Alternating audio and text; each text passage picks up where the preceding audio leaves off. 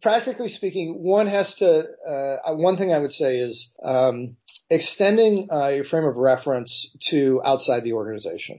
In the past, practical market data hasn't really been available. A lot of it's driven by historical economic metrics.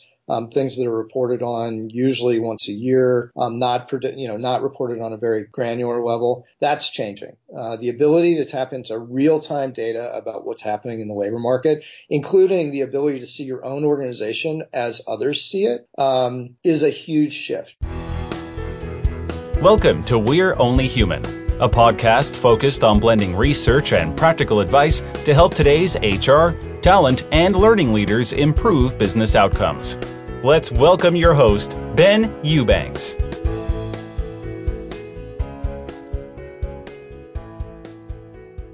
Hey everybody, welcome to We're Only Human. This is Ben Eubanks, your host, and I'm so glad to have you here. Today we're going to have such a fun show, and I've said it before, I love recording shows about things that I'm personally interested in, and guess what? The rest of you get to listen in. You get the benefit of that. You get to have to hear the fun and hear the conversation.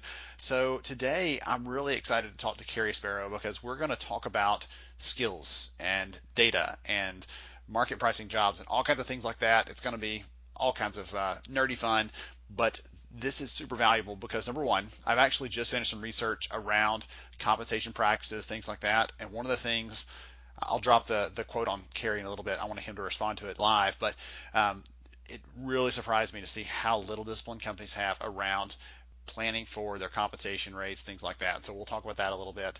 But the big question we're going to talk about is what if you could price not just a job, we're always used to pricing a job, what if you could price an actual skill? And again, we're going to dive into some of that stuff. So Carrie, enough preamble. Welcome to the show, sir.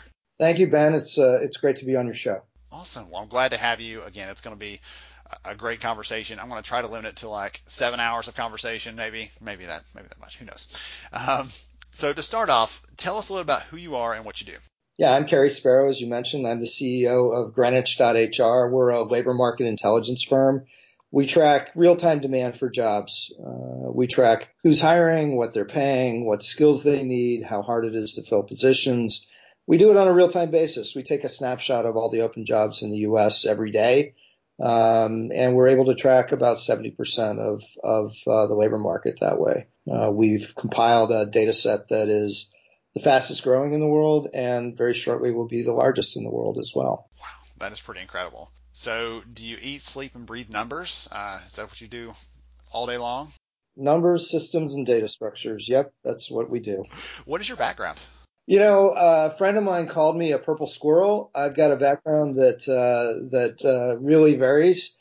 I went to school to be a computer engineer. I joined the Navy as a submarine officer.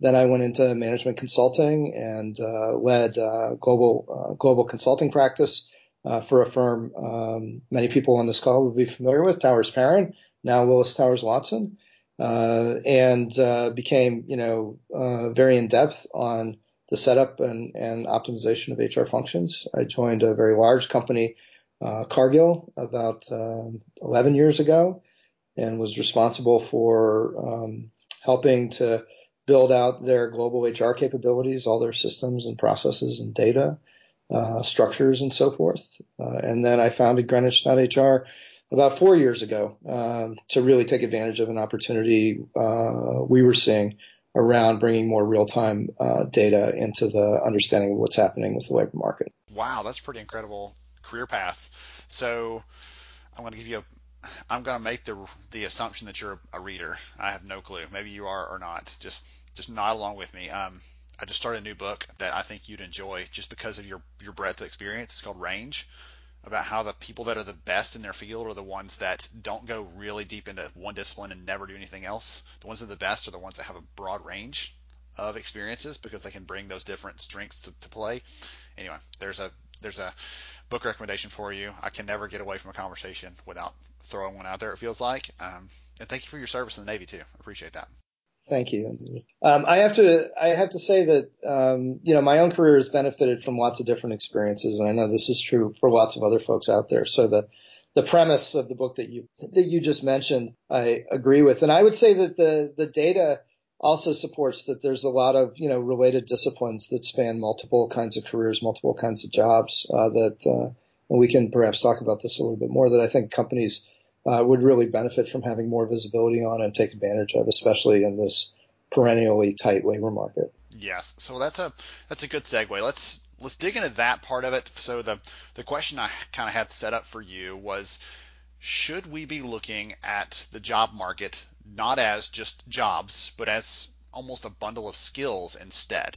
Because there's again, I know you have some data on this. I'd love to hear from you. Explain a little more about what that looks like, because for the average HR person listening to this, they might not realize that data even exists today. And so I'd love for you to kind of explain what that would look like, how that's possible even. It seems almost like black magic. Explain how those things are possible.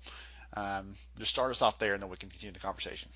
Sure. And I would say, one of the headlines is that when you look at the labor market, not just through the lens of, what jobs are companies hiring for, but what skills are they hiring for? It's like the difference between, listening to kind of one of those old time radio shows and watching a movie in high definition, right? So it's not necessarily, the basics of the story are there when you're listening to radio, but you really get a much profoundly richer experience when you weave in the data about skills. And in many cases, that richer experience leads you to very different conclusions that you would have than if you were just looking at kind of the market for jobs. And when I talk about the market for jobs, I'm talking about, traditional titles like, nurse or operations manager or, software engineer, or things that can be, that fit into, a traditional, for the HR audience, a traditional job catalog that tend to be title based. And we have kind of a common understanding of what those titles are. But when you drill down and you say, what skills are you actually looking for? That's when you see things like different programming languages for IT jobs, different operational environments,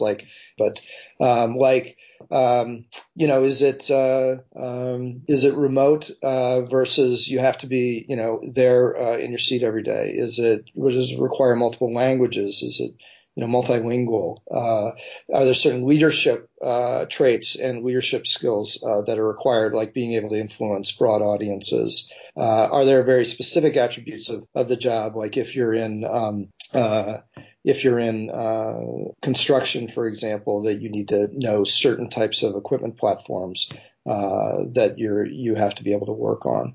That's the level of detail that we're able to capture. There's a little bit of context in terms of why are we able to capture that, and because we take advantage of the richness of what companies are advertising for their jobs. And with my own experience working with HR systems and HR processes and HR data, I will tell you that the data that sits within HR systems in most companies, in fact, nearly all companies, I haven't seen one yet that's not true. It pales in comparison to the amount of intelligence that is embedded in a job listing. Because job listings are marketing tools. They're designed to tell candidates in the world everything that's necessary about that job, and also all the reasons why you would want to come to it. So there's lots of information about the company themselves. We're able to take kind of a defined structure around what to look for on those. And because they're all company reported, we're able to bring it all into a common, data structure. And then we're able to set it up in a way that we ourselves, but most importantly, our clients, can mine that data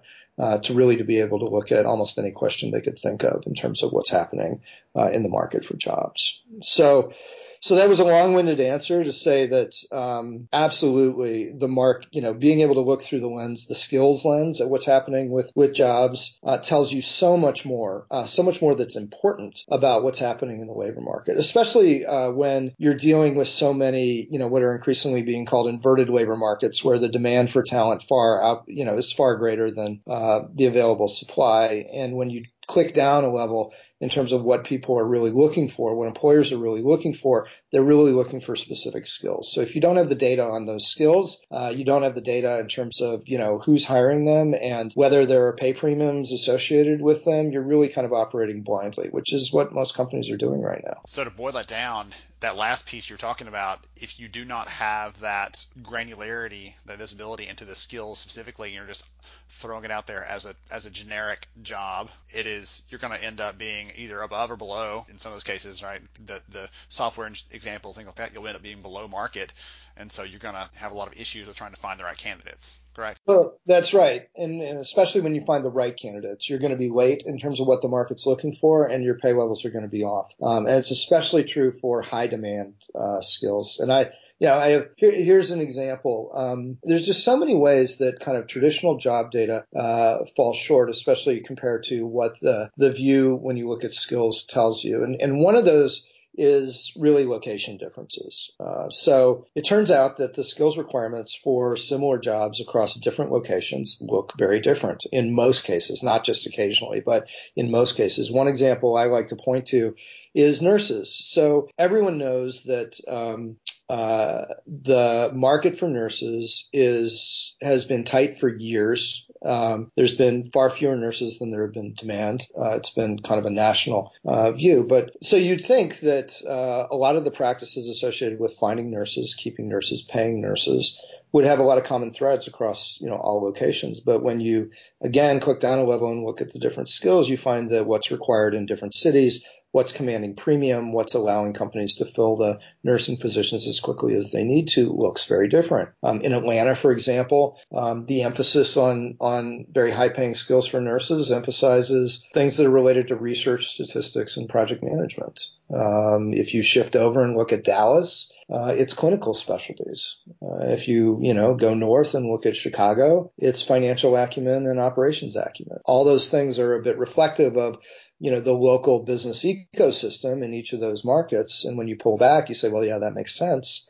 But if you look at data that's, traditionally available to companies, you wouldn't see any of that. And so your ability to put together recruiting strategies, your ability to put together cogent pay practices is really, limited without the ability to look and say, what's happening with the demand for specific skills in the markets that we operate in. So I almost forgot. I mentioned at the very beginning I was going to throw a quote at you and get your take on it. So just wrapping up a report recently on compensation and how companies kind of set pay rates they're going to offer people, they're going to promote people, things like that.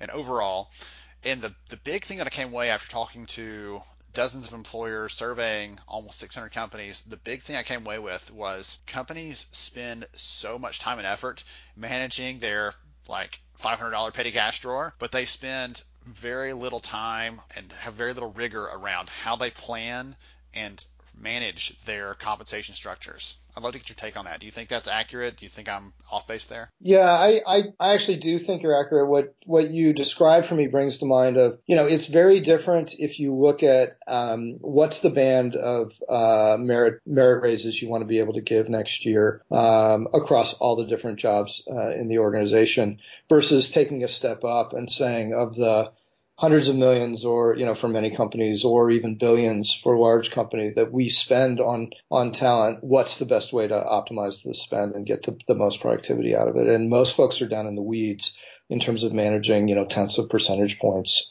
for individual jobs, and they don't spend as much time looking at kind of the bigger picture. I call it managing small dollar problems versus big dollar problems. I like that. I'm going to have to remember that one. That's a quotable quote right there. It just blew me away, I guess. Like you said, I think the exact term was like you said, $500 versus millions of dollars, depending on the size of the company, and they're just not prioritizing how to run that the right way, how to target those things, and it starts to show up in areas like you're talking about here. If we're going to give an offer to someone and we don't have it really targeted and in line with the kind of job that we want, that we're trying to recruit for, we're recruiting more generally for a generic software engineer or a generic nurse, assuming they're all the same, and we're going to end up having a lot of issues, offer rejections, poor candidate experience because they go through the process and they find out we're offering much less in the market because we've underestimated the specific skills and the premiums that are associated with them. So just lots of issues crop up there, and it surprised me to see how little discipline there was focusing on those things. Although, again, this is the world you live in, so that probably doesn't surprise you as much. Right. Right. I mean, I think that there's a heavy bias towards kind of standardizing processes and standardizing policies. And the more that you're able to get granular on data, the more you're able to hone those processes and policies in to fit the local conditions and the things that are going to be essential for your business. So let me ask you a question. You mentioned some skills a minute ago for nurses. Give us some examples of those. And most of those, project management, clinical type specialties, financial acumen, those are some hard skills, right? But some specific technical skills. Do you see any interesting variations on the soft skill side? Is there enough data for that? Are companies even asking for those things? Is there any trend there? I'm just kind of curious broadly. That's been a conversation point for me this year with different employers asking. They're turning in that direction, it seems like, but I don't know if there's any data to support that or not. So in terms of kind of a general trend towards more soft skills or less or fewer soft skills or specific areas of emphasis, what we're seeing is a little bit different than that, actually. Yes, the leadership skills, interpersonal skills, being able to operate effectively in an organization, those types of things are very prevalent in what companies are looking for. How prevalent and how important they are is really kind of interesting. We have an academic partner up in the Northeast, one of the big engineering institutions in the Northeast, looked at what influences companies' ability to attract, in this case, data scientists. And what they found was they were able to segment out, different types of companies and different profiles for data scientists that were being sought. And when they looked at how long it was taking for those companies to fill those positions, that's what defined these segments and what are the differences across the segments. It turns out to be kind of surprising. It wasn't so much the hard skills. In a lot of cases, it was the softer skills, what you're calling the softer skills. What the organization dynamics were like and what was going to be required to operate in those organization dynamics. And cutting ahead to kind of what was the conclusion around this, companies that were starting, that had an established IT organization with an analytics or a data capability in it that were hiring data scientists into that, were looking for a very different profile of person than companies that were going to be embedding data scientists within operations organizations or in other organizations across the company. And those folks were looking for a very different profile of person than to fill the data science role than organizations where their business was data science and the data scientist was much more involved in product delivery. And it wasn't, again, the hard skills that made the difference. It was, what does it take to be effective in that, in those organizations? And that was an insight that, so think about that. How do you segment the companies that are looking for a specific kind of a job or a specific kind of skill? You're talking about an entirely new dimension. It's not industry. It's not geography. It's not size. Suddenly, it's organization culture and organization structure that has an influence over, what is it going to take to be effective in those roles. And as you've reported on many, many times, fit and organization capability, organizational savvy are so often the determinants of that. So that blows me away to hear it from that perspective. It's really incredible because we did a study a few years ago around performance and culture and engagement, kind of wrapping those pieces together about how people perform at work. And one of the key things when we looked at the data, we split it apart, all these different cuts, and one of the most glaring differences is when we looked at it by culture. It turns out that companies that have a more controlling type culture, where we, some of those examples you were just talking about, right, where we're going to fit you into this box that we have already established for you, those companies were more likely to say that we have to keep our thumb on you because you're not able to manage your own performance, you're not able to manage your own job, we're going to have to just hold you down and put the structure around you to make sure that you do the stuff we need you to do. Whereas companies that had a more collaborative or a creative type culture, they were more likely to say, you are here because we value what you have and we think you're going to be more valuable tomorrow than you are today, and so we are looking for everything we can do to take away any sort of hindrances or burdens or hurdles that are going to prevent you from being better tomorrow than you are today. And so it's interesting hearing like this corollary, this kind of parallel track that you found in that research, to see that culture thing isn't just everyone wants to call it the soft squishy stuff, but there are hard metrics that do align with that if you look from the right perspectives. Yep, that's right. Interesting. Very cool. Okay. So one of the other things I want to ask you about, we talked before the interview started about some of the mad science stuff you guys. I'm just going to go ahead and label mad science. Why not? Some of the mad scientist stuff that you guys are doing around predicting company performance. Would you be willing to talk about that a little bit? Yeah, we can talk about it a little bit. I think it blends into what we were just speaking to, actually. So our data platform serves lots of different constituents. We have obviously folks that are looking at HR processes like compensation and strategic workforce planning and recruiting and so forth. But we also have clients that look at our data through the lens of economics or through the lens of investment or through the lens of media. So we have media companies that publish our data. We have economists that use our data to find out what's going on in specific aspects of the economy. And we also have hedge funds that are interested in our data as indicators of companies' financial health, operational health, leading trends from that standpoint. And we've actually sponsored several studies that had really drilled into that question and found that for a number of segments of companies, the hiring behaviors of those companies is actually a very, very strong predictor of future financial performance. If you're able to use the right input metrics, they do some advanced modeling on it. Your point about advanced science, this is really kind of at the cutting edge. But one of the things that's very interesting about that is, first of all, the companies where you can use hiring behaviors to predict future financial performance 1 or 2 even quarters out are spread across all different industries, right? So they're not just concentrated in the industries that are have a heavy workforce emphasis to them. They're spread across all industries. But equally fascinating, or maybe even more fascinating to me, is that there's also a segment of companies where the relationship is the opposite, where instead of hiring behaviors predicting future financial performance, current financial performance predicts future hiring behaviors. So, and these companies are spread across all industries. In a lot of cases, you could take one company that's in one segment and a company that's in the opposite segment and put them side by side, and they would be classified traditionally as being very similar size, similar revenues, similar industry, similar customer base. And yet their relationship between hiring and financial performance is completely opposite.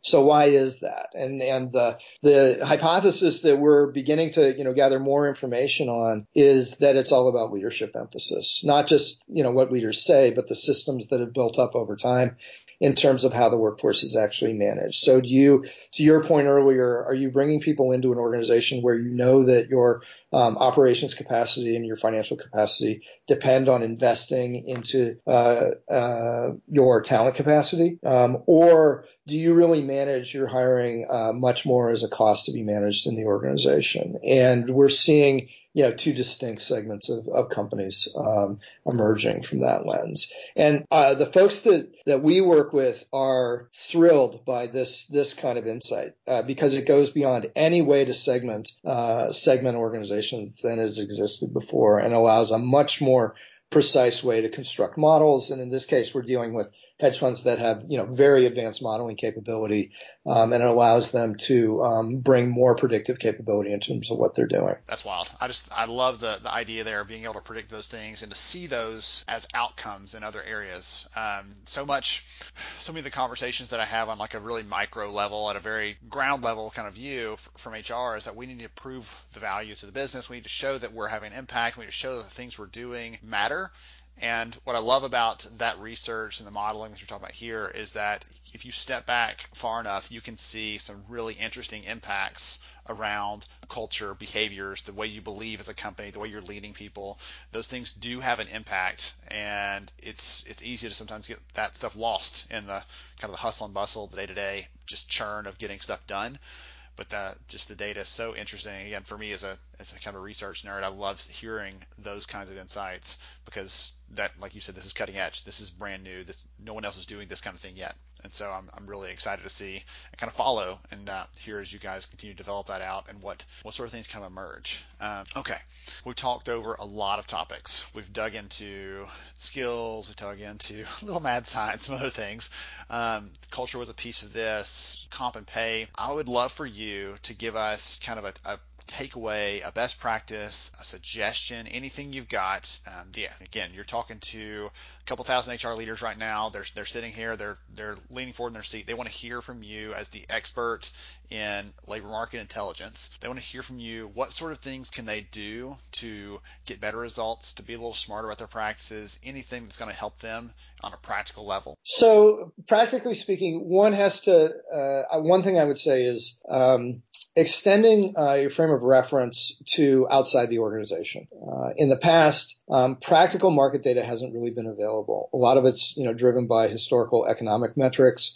Things that are reported on usually once a year, not reported on a very granular level. That's changing. The ability to tap into real-time data about what's happening in the labor market, including the ability to see your own organization as others see it, is a huge shift. And it can tell you so much more about what's actually happening. So many things that we make assumptions on that sound very good really are rooted in an absence of data, right? They're ways that we think about how we should approach pay, how we should approach recruiting that are based on kind of our own historical experience, but really aren't based on actual data, because the actual data hasn't existed. Now it exists. So extending your frame of reference to incorporate that external market view with really rich data, I think, is a huge leap forward for organizations. The other thing I would say, though, that's the counter to that is don't change out everything that you know all at once or expect anyone else to either.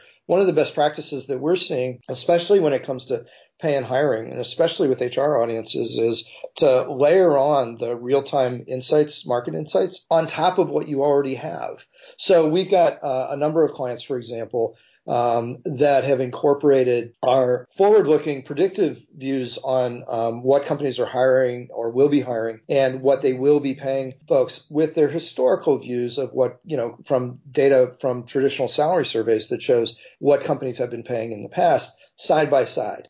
So instead of trying to impose one new framework on the HR organization and your business partners, extending the value that you bring in to show things kind of side by side in more of a similar framework, so you can say, here's where things have been, and also here's where things are going. And then being able to, continue to build value on top of that, rather than being the team that is constantly bringing in something new and shiny that folks have to learn. It's take advantage of what new capabilities exist, but do it in a way that builds off of what you've already introduced.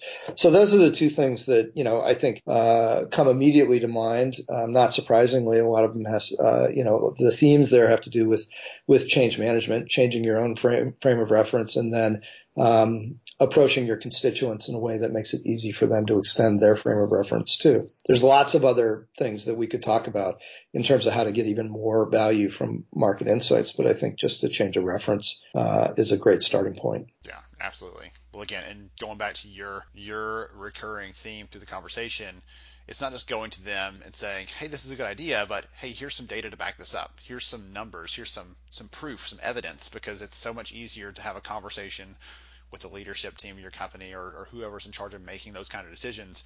If it's not just, hey, this is Ben's, gut feeling or Ben's view of the world, but here's the data that I've been able to kind of find to support this hypothesis, support this direction to make that happen. So definitely agree with that. And like your suggestion to look outside the business. So often we get kind of bogged down in what's going on and we miss those cues and other things, and you don't want to get left behind. So good points. Love that.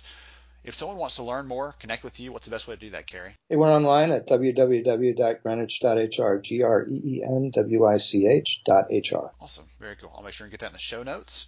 I just want to thank you for joining me. This has been a lot of fun for me. And again, I'd imagine everyone else that's hearing some of these things the first time, you and I had the benefit of having this conversation a while back, and I've been meaning to have you on the show, and I'm glad we finally made that happen, because I'm really excited for other people to learn more about this idea of using real-time intelligence to help them make better decisions. So thank you for joining me today. Hey, thanks for having me on. It's been a real pleasure. Awesome. To everybody else, this has been Eubanks, your host, and we'll catch you next time. Thank you for listening to We're Only Human. Please take a moment to share this episode with another HR leader who might see it as a valuable resource in their daily work. For more information about the podcast and to see all our show archives, please visit upstarthr.com.